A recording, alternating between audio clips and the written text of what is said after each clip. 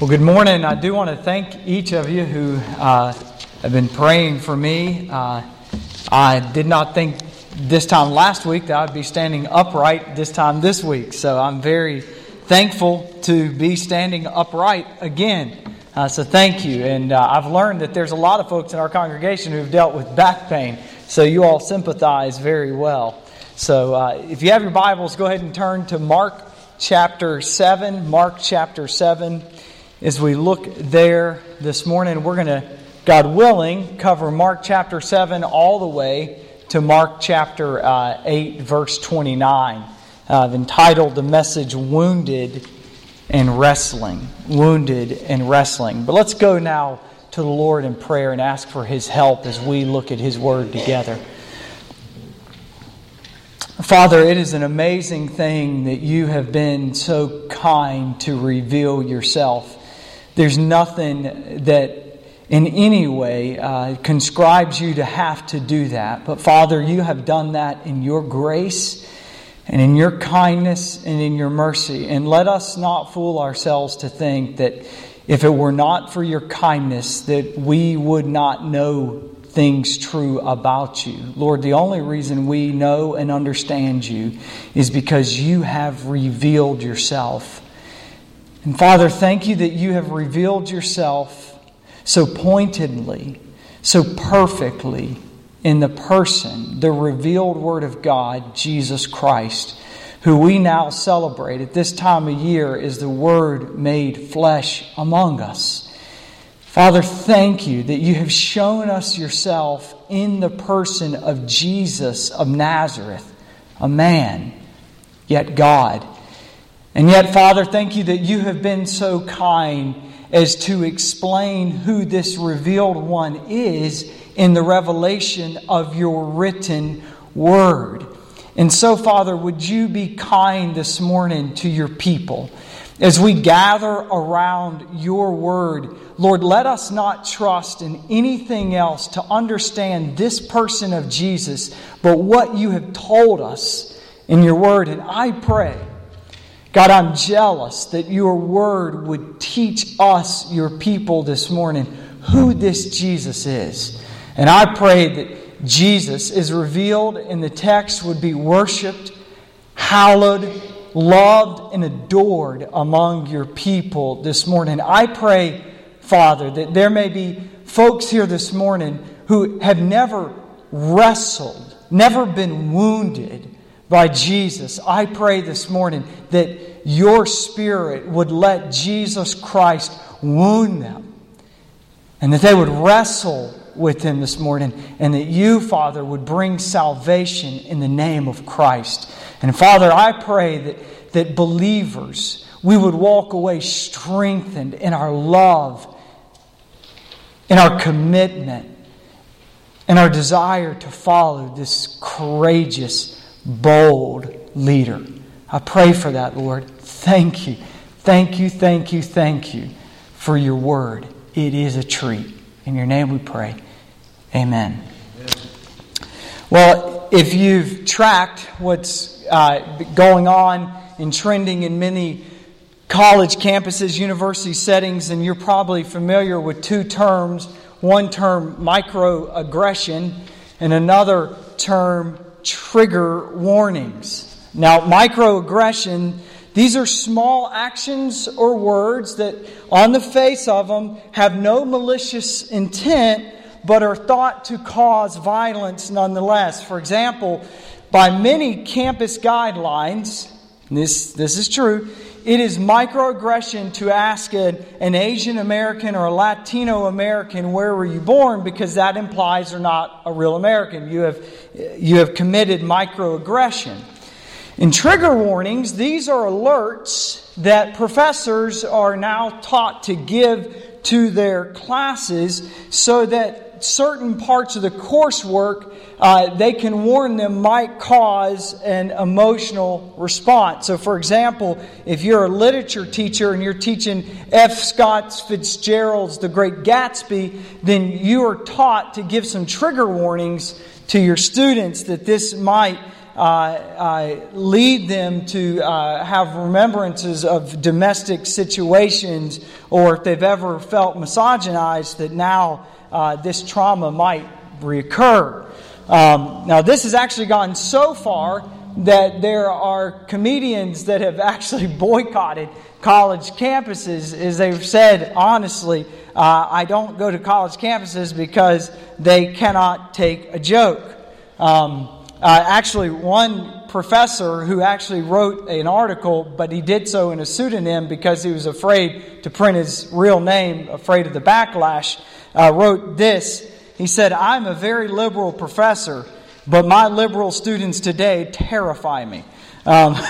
Well, I've often thought it would be hard for the gospel to get a fair hearing on a university campus, but I'm ever more convinced that this reason and reason alone would make it unlikely. As you will see in our text this morning, on this text, in this passage, I would have to warn you of some microaggression and give you some trigger warnings, as the text this morning might trigger misogyny, feelings of misogyny, racism, degrading, self-esteem deflation, and all of this will come from the mouth of the one we consider the only perfect human to ever live. 2 weeks ago, Pastor Chad walked us through chapter 6 and 7.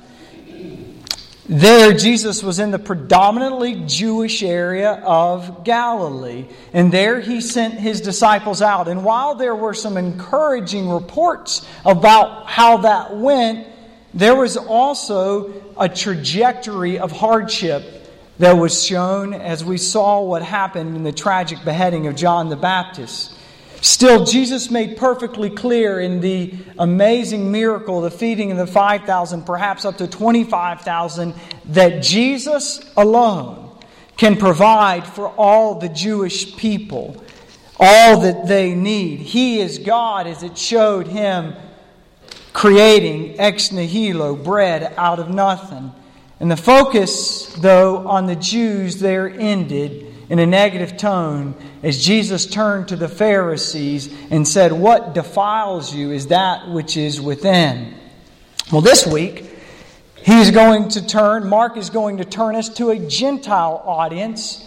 Now realize that for the Jews, though they may have had some type of place for a Messiah to go visit Gentiles, it would have been simply in wrath and judgment. They had, although the prophets have a place, the prophetic books have a place for a Messiah to visit the Gentiles in salvation, the leaders of that day had no such category. And yet you're going to see in Mark chapter 7, verse 24, Jesus is going to go to the Canaanite areas of Tyre and Sidon. These are pagan lands. They're full of Gentiles. They are traditionally enemies of the people of God. In fact, even today, the tensions between Israel and Lebanon, which is where Tyre and Sidon are, that is, modern-day Lebanon would make up the regions of Tyre and Sidon, they're already still present, these tensions, as you think of skirmishes between places like the West Bank and the Golan Heights. Jesus would have left the area of the West Bank, traversed across the Golan Heights, and headed to the seaports of Tyre and then Sidon, two seaports that still exist today. So verse 24 of chapter 7 of Mark. "And from there he arose, and he went away to the region of Tyre and Sidon." So from there he left the Jewish area and he went to Tyre and Sidon, the Gentile area. "He entered a house and did not want anyone to know, yet he could not be hidden. But immediately a woman whose little daughter had an unclean spirit heard of him and came and fell down at his feet. Now the woman was a Gentile, a Syrophoenician by birth, and she begged him to cast the demon out of her daughter. And he said to her, 'Let the children be fed first, for it's not right to take the children's bread and throw it to the dogs. Now, evangelicals are often refer to salvation as something like accepting Jesus into one's heart. And while I don't think that's a completely wrong-headed way to talk about it, I at least hope to show you through this text why it might be problematic. And I only want to focus on one problem.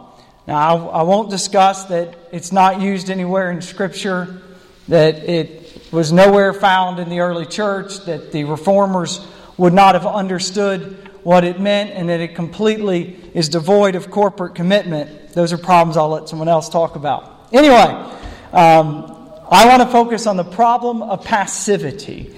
That is, the way of understanding salvation is accepting Jesus into one's heart. I want you to see that the passive nature of this phrase could be problematic. This language of accepting Jesus into one's heart, I'm afraid, makes Jesus seem like a Facebook post that's just waiting to be liked, or a review waiting to get 5 stars. I want you to look. Honestly look at this encounter between Jesus and this woman, and you honestly tell me if the best way to describe it is her accepting Jesus into her heart. First, see how Mark tells us that she has to find Jesus. Mark honestly admits that Jesus was not looking to be found. Read with me there. He entered a house. You tell me how to take this. He entered a house and he did not want anyone to know. Now what that makes me think is that he entered a house and he did not want anyone to know. That's what that makes me think. This isn't someone who does not want to be found. Second, she comes and she falls at his feet. So you got Jesus in a house where he doesn't want to be found. You got a woman throwing herself at the feet of Jesus. And notice, there is no mention in this text at this point of him even acknowledging her. So you got Jesus Christ standing in a house where he doesn't want to be found, with a woman at his feet, and the text doesn't even say yet acknowledges her. Third, we are told of all of the obstacles that stood between her and a conversation with this popular Jewish teacher. Mark is intentional when he stacks the deck against this woman. It's amazing how he writes this. Look at verse 26. The woman, strike 1, was a Gentile. Sorry, this is where the trigger warnings come in. Was a Gentile, strike 2. And a Syrophoenician, big, strike 3. Now recall, many Jewish men began their day, I am not kidding, with a daily prayer. Blessed are you, God, for not making me a Gentile, a slave, or a woman. So you have this Gentile woman whose people are traditional enemies to the Jews at the feet of Jesus, and still nothing from Jesus. Mark is so intentional how he writes this. Fourthly, now the woman begins begging Jesus. Look at it. She begs him to expel a demon from her daughter. Still nothing for Jesus. Fifthly, Jesus finally speaks. And would you listen to what Jesus says when he finally addresses this lady? By the way, you will probably not find this response in your Jesus Children's Bible. He said to her, "Let the children be fed first. It is not right to take the children's bread and throw it to the dogs." That came from Jesus Christ, the Son of God. Those words. Microaggression, beware. Okay, realize that Jesus responded to her with a parable. Why does that matter? Recall what Jesus has said about parables. They are not cute stories to help teach, are they? No. Remember what he said in Mark 4:11. He told his disciples, "To you has been given the secret of the kingdom, but for those who are outside, everything is in" what? Parables. So inasmuch as he just responds to her in a parable, he has conscribed her to be a what? An outsider. Just by using a parable. Forget the content of the parable. But in case she doesn't get that, the thrust of the parable, I think, makes the point. He calls her a dog. Now, I just got back from India, so I really don't need the commentaries to help me understand here what Jesus meant by dogs. When Jesus speaks of dogs, he's not speaking of your Labrador Retriever with a scarf on ready for the Christmas family pic. That's not what he's talking about. I never once, and Jennifer can understand this, I never once when I was in India felt any temptation while I was walking around the streets to bend down and pet a dog or hug them. Because they are garbage-eating mongrels, most of them, right? You don't want to touch them. You don't want to be around them. Jesus understood this. So keep that in mind. Wrap all of that around it. And Jesus says to this woman, "I came for the children, the Jews. Why would I answer you, a dog?" I just don't think this sounds to me like a person who is hoping to be accepted. Do you? Now, I push this point because I desperately want us to know and worship the Jesus as presented in the Bible.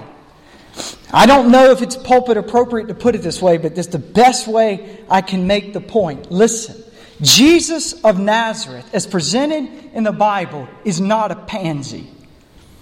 Unfortunately, as a result of multiple factors in our day, Jesus has been overly feminized, and the strong, courageous leader he is has been downplayed.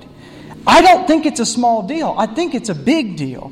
I personally, as a follower of Christ, have had to work through this as a man.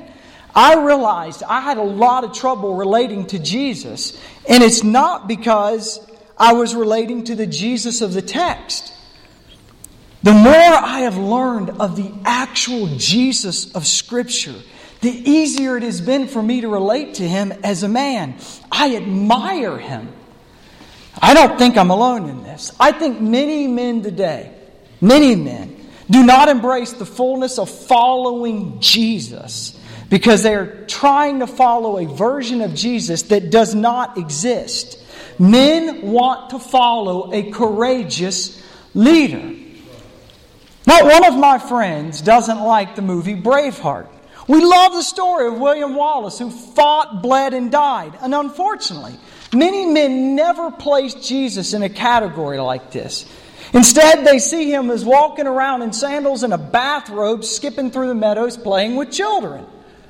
But he's presented in the Gospels as anything less than strong and courageous. He's consistently shown as confident and calculated, bold and brazen, fearless and firm. He's not the kitty cat of Capernaum. He's the Lion of Judah.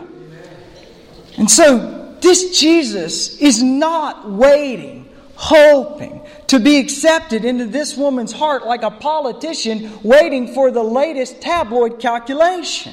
Instead, this woman has grabbed the tail of a lion and she has a wrestling match on her hands. Oh, but listen to how this story continues. It's unbelievable. I hope this becomes one of your favorite stories in all the Gospels, if it's not already. Verse 28. But she answered him. This is unreal.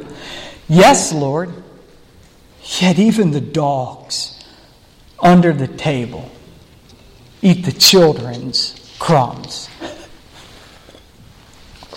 So Jesus answers her in a parable. And parables are made for the outsiders, lest, Jesus' own words, they should turn and be forgiven. That's exactly out of the mouth of Jesus. I give them parables to the outsiders, lest they should turn and be forgiven. Look it up, Mark 4:12. How does she answer Jesus? She answers in a matching what? Parable. It's unreal. Not only does this Gentile pagan woman, the first person in all of the Gospel of Mark to understand any parable of Jesus, but she responds in a parable. Jesus says, I speak to the outsiders in parables, lest they turn and be forgiven. This woman says, I'll see your parable, and Lord, I would love to turn and be forgiven. This woman is told that Jesus has come first for the children, to which she is compared a dog. She doesn't argue the justice of it. She doesn't argue the fairness of it. She instead says, but surely there is some leftovers for the dogs. And look at his response.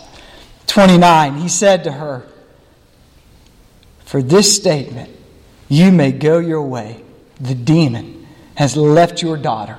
Verse 30, she went home and found the child lying in the bed, and the demon is gone. Jesus basically says, dear child, absolutely. I want to submit to you, this is big. This is not an abnormal account of salvation. But this is the normative way people come to faith in Jesus. This is a genuine conversion experience. And the normative, genuine conversion experience today will have all the aspects in this story present. Look with me. A desperate call of need. Like this woman was desperate and helpless, a person who truly is converted will find themselves helpless before God. Amen. A wounding of pride and self. Like Jesus wounded this woman's pride, so the law of God will wound a lost man. So he sees himself rightly diagnosed as a sinner before a holy God. A faith that wrestles with mercy of God. Like this woman would not let go when wounded, but she banked on the grace and mercy of God. A converted sinner will bank all their hope and trust on the mercy and grace of Jesus. And an amazing bestowing of grace. Like Jesus responded with full deliverance of this woman's child, so also a converted sinner will find full salvation as God bestows unmerited kindness and mercy. So, faith wrestles with Jesus. Faith will wrestle with Jesus. And you see that as this woman wrestled with Jesus. Like Jacob, you remember Jacob? What does he do in Genesis 32 at Peniel? He wrestles with God. So genuine faith wrestles. Jesus wounds our pride. He dismantles our self-sufficiency. He wrecks our idols. He ruins the false, weak foundations we have built for our lives, like the man who built his house upon the sand. There's no room for high-strutting, chest-thumping Christians because each of us, like Jacob, has had our hip dislocated as we wrestled with God in conversion, and we come away the most joyous limpers ever. Faith, genuine faith, while wounded by Jesus, believers continue to wrestle with Jesus. Next point, I want you to see that Jesus is willing to save outsiders and is sufficient to provide for all of their needs. All right, so verse 31. And then he returned from the region of Tyre, and he went through Sidon to the Sea of Galilee into the region of Decapolis. And they brought him a man who was deaf and with a speech impediment, or yours might be mute or could not talk.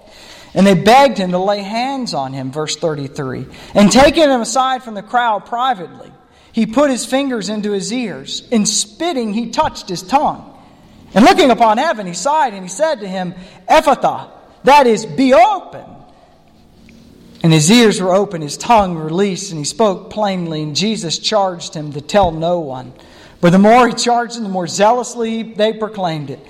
And they are astonished beyond measure, saying, He does all things well. He even makes the deaf hear and the mute speak. So here, Jesus takes a rather circuitous path. It's like a horseshoe. He goes north from Tyre to Sidon, then he goes across, and he comes back down into the Decapolis. He lands, this is key, into another Gentile area. It's described as the Decapolis. It would be in modern-day Jordan, or depending how far south he went, it could be Syria. Verse 32 is very important as it describes the man brought to Jesus as both deaf and mute. Now, the word mute is very important. It's only used one other time in all of Scripture. We can find it in the Greek translation of the Hebrew in Isaiah chapter 35, verse 6, where it's promised that when the Messiah comes, He will open the tongue, will loose the tongue of the mute, and the mute will sing for joy. Now, it's not a coincidence that the first few verses of Isaiah chapter 35, right prior to that, promise that those in the land of Lebanon, exact same area, they will see the glory of the Lord.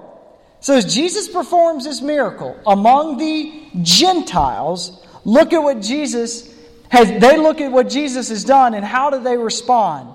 They say, He has done all things well. Doesn't that sound familiar? Does that not sound like what God said in Genesis when He looked at what He had done and He said it was all what? Good. So Jesus, He shows that God is willing to call the Gentiles, these dogs. He reaches out to them and they are allowed to wrestle with Jesus. And we see that although they are deaf and mute, He is able to heal them. He is able to save them. But we're also going to see that He also is able to provide for all that they need. Look at Mark 8, verse 1.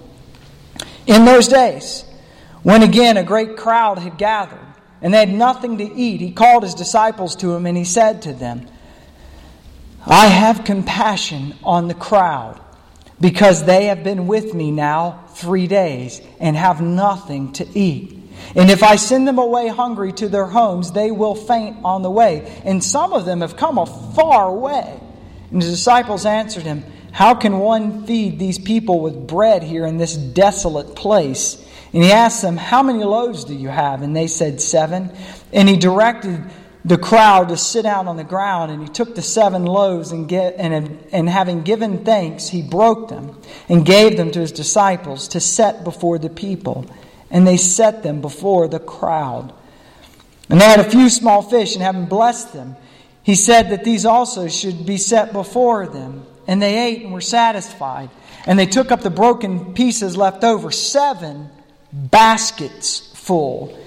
And there were about 4,000 people. And He sent them away. So as you hear this story, you're probably thinking to yourself, now this sounds pretty familiar. It sounds very similar to what Pastor Chad preached on in chapter 6. Well, it is similar, but there are some differences. The biggest difference is the setting. This doesn't happen in a Jewish area. This happens in a Gentile area. And we get that because verse 1 of chapter 8 says, in those days, connecting this to the passage before it, which happened in the Decapolis, a Gentile area. Another difference is that there is no boys' lunch. The crowd is described as only 4,000 as opposed to 5,000 men. So it could have been up to 20,000 in the prior account. So this is a much smaller one. But the theme is the same. You have a huge crowd of hungry people Jesus makes bread out of nothing. That's ex nihilo. Only God can do that. And not just enough bread, but He makes more, way more than enough. Okay. Just stop and think of all these texts together. It's really beautiful what Mark is doing. You have Jesus. He's heading into a Gentile area right after being rejected by the Jews. Okay? He's then confronted by a Gentile of sincere faith who he tells, and now wait a second, why should the children's bread go to the dogs? She responds and says, but let the dogs eat the what?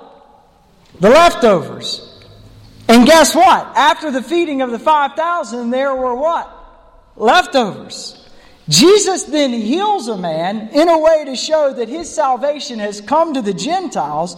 Then he turns around and performs a miracle of providing of all things what? Bread for the Gentiles. Point. The Messiah has come even to the Gentiles. And those with sincere faith who wrestle and are wounded, even they can be fed as the children of Abraham. So, the picture of genuine faith here is a grabbing a hold of Jesus for dear life. Let me say it again. The picture of genuine faith is shown in the gospel is a grabbing a hold of Jesus for dear life. And if that is sincere faith, you're getting ready to see insincere faith. Because insincere faith wagers that Jesus must grab a hold of you. Insincere faith wagers that Jesus must prove Himself true. Let me show you that in verse 10. And immediately He got in the boat with the disciples, and He went to the district of Dalmanutha. Now, Dalmanutha would be a district of Jewish territory. He's out of the Gentile territory, and now he's back into the Jewish territory. Remember how he was greeted in the Gentile territory. Remember the Syrophoenician woman, the sincere faith. That's the first encounter we see with Jesus when He gets in the Gentile territory. Now look at the response to Jesus when He gets back to the Jewish territory. The Pharisees came and began to argue with Him, seeking from Him a sign from heaven to test Him. And He sighed deeply in His spirit and said, "Why does this generation seek a sign? Truly I say to you, no sign will be given to this generation." The leaders want Jesus to prove Himself to them. Show us a sign, they demand. Now, that's absurd. It's absurd as right before his trip to the Gentiles, He just fed over 20,000 people. He walked on water and He healed a bunch of people. But more absurd is that these should have been the children eating the bread.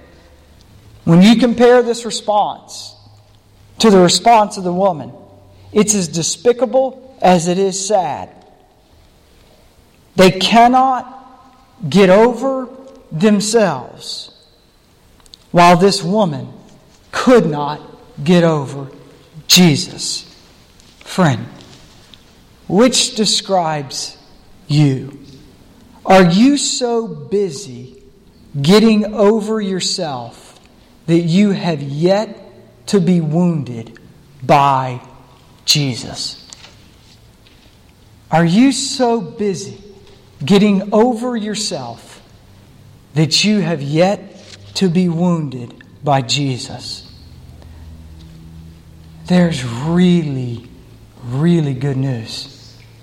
He overcomes even our poor response in faith. Praise God, this account continues. Verse 13.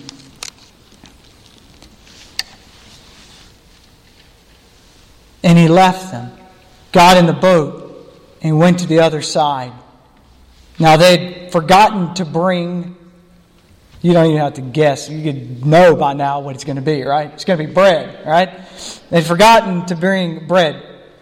Nothing in the Gospels is just coincidence. I'm telling you, it's the Word of God. All of it's there for a reason.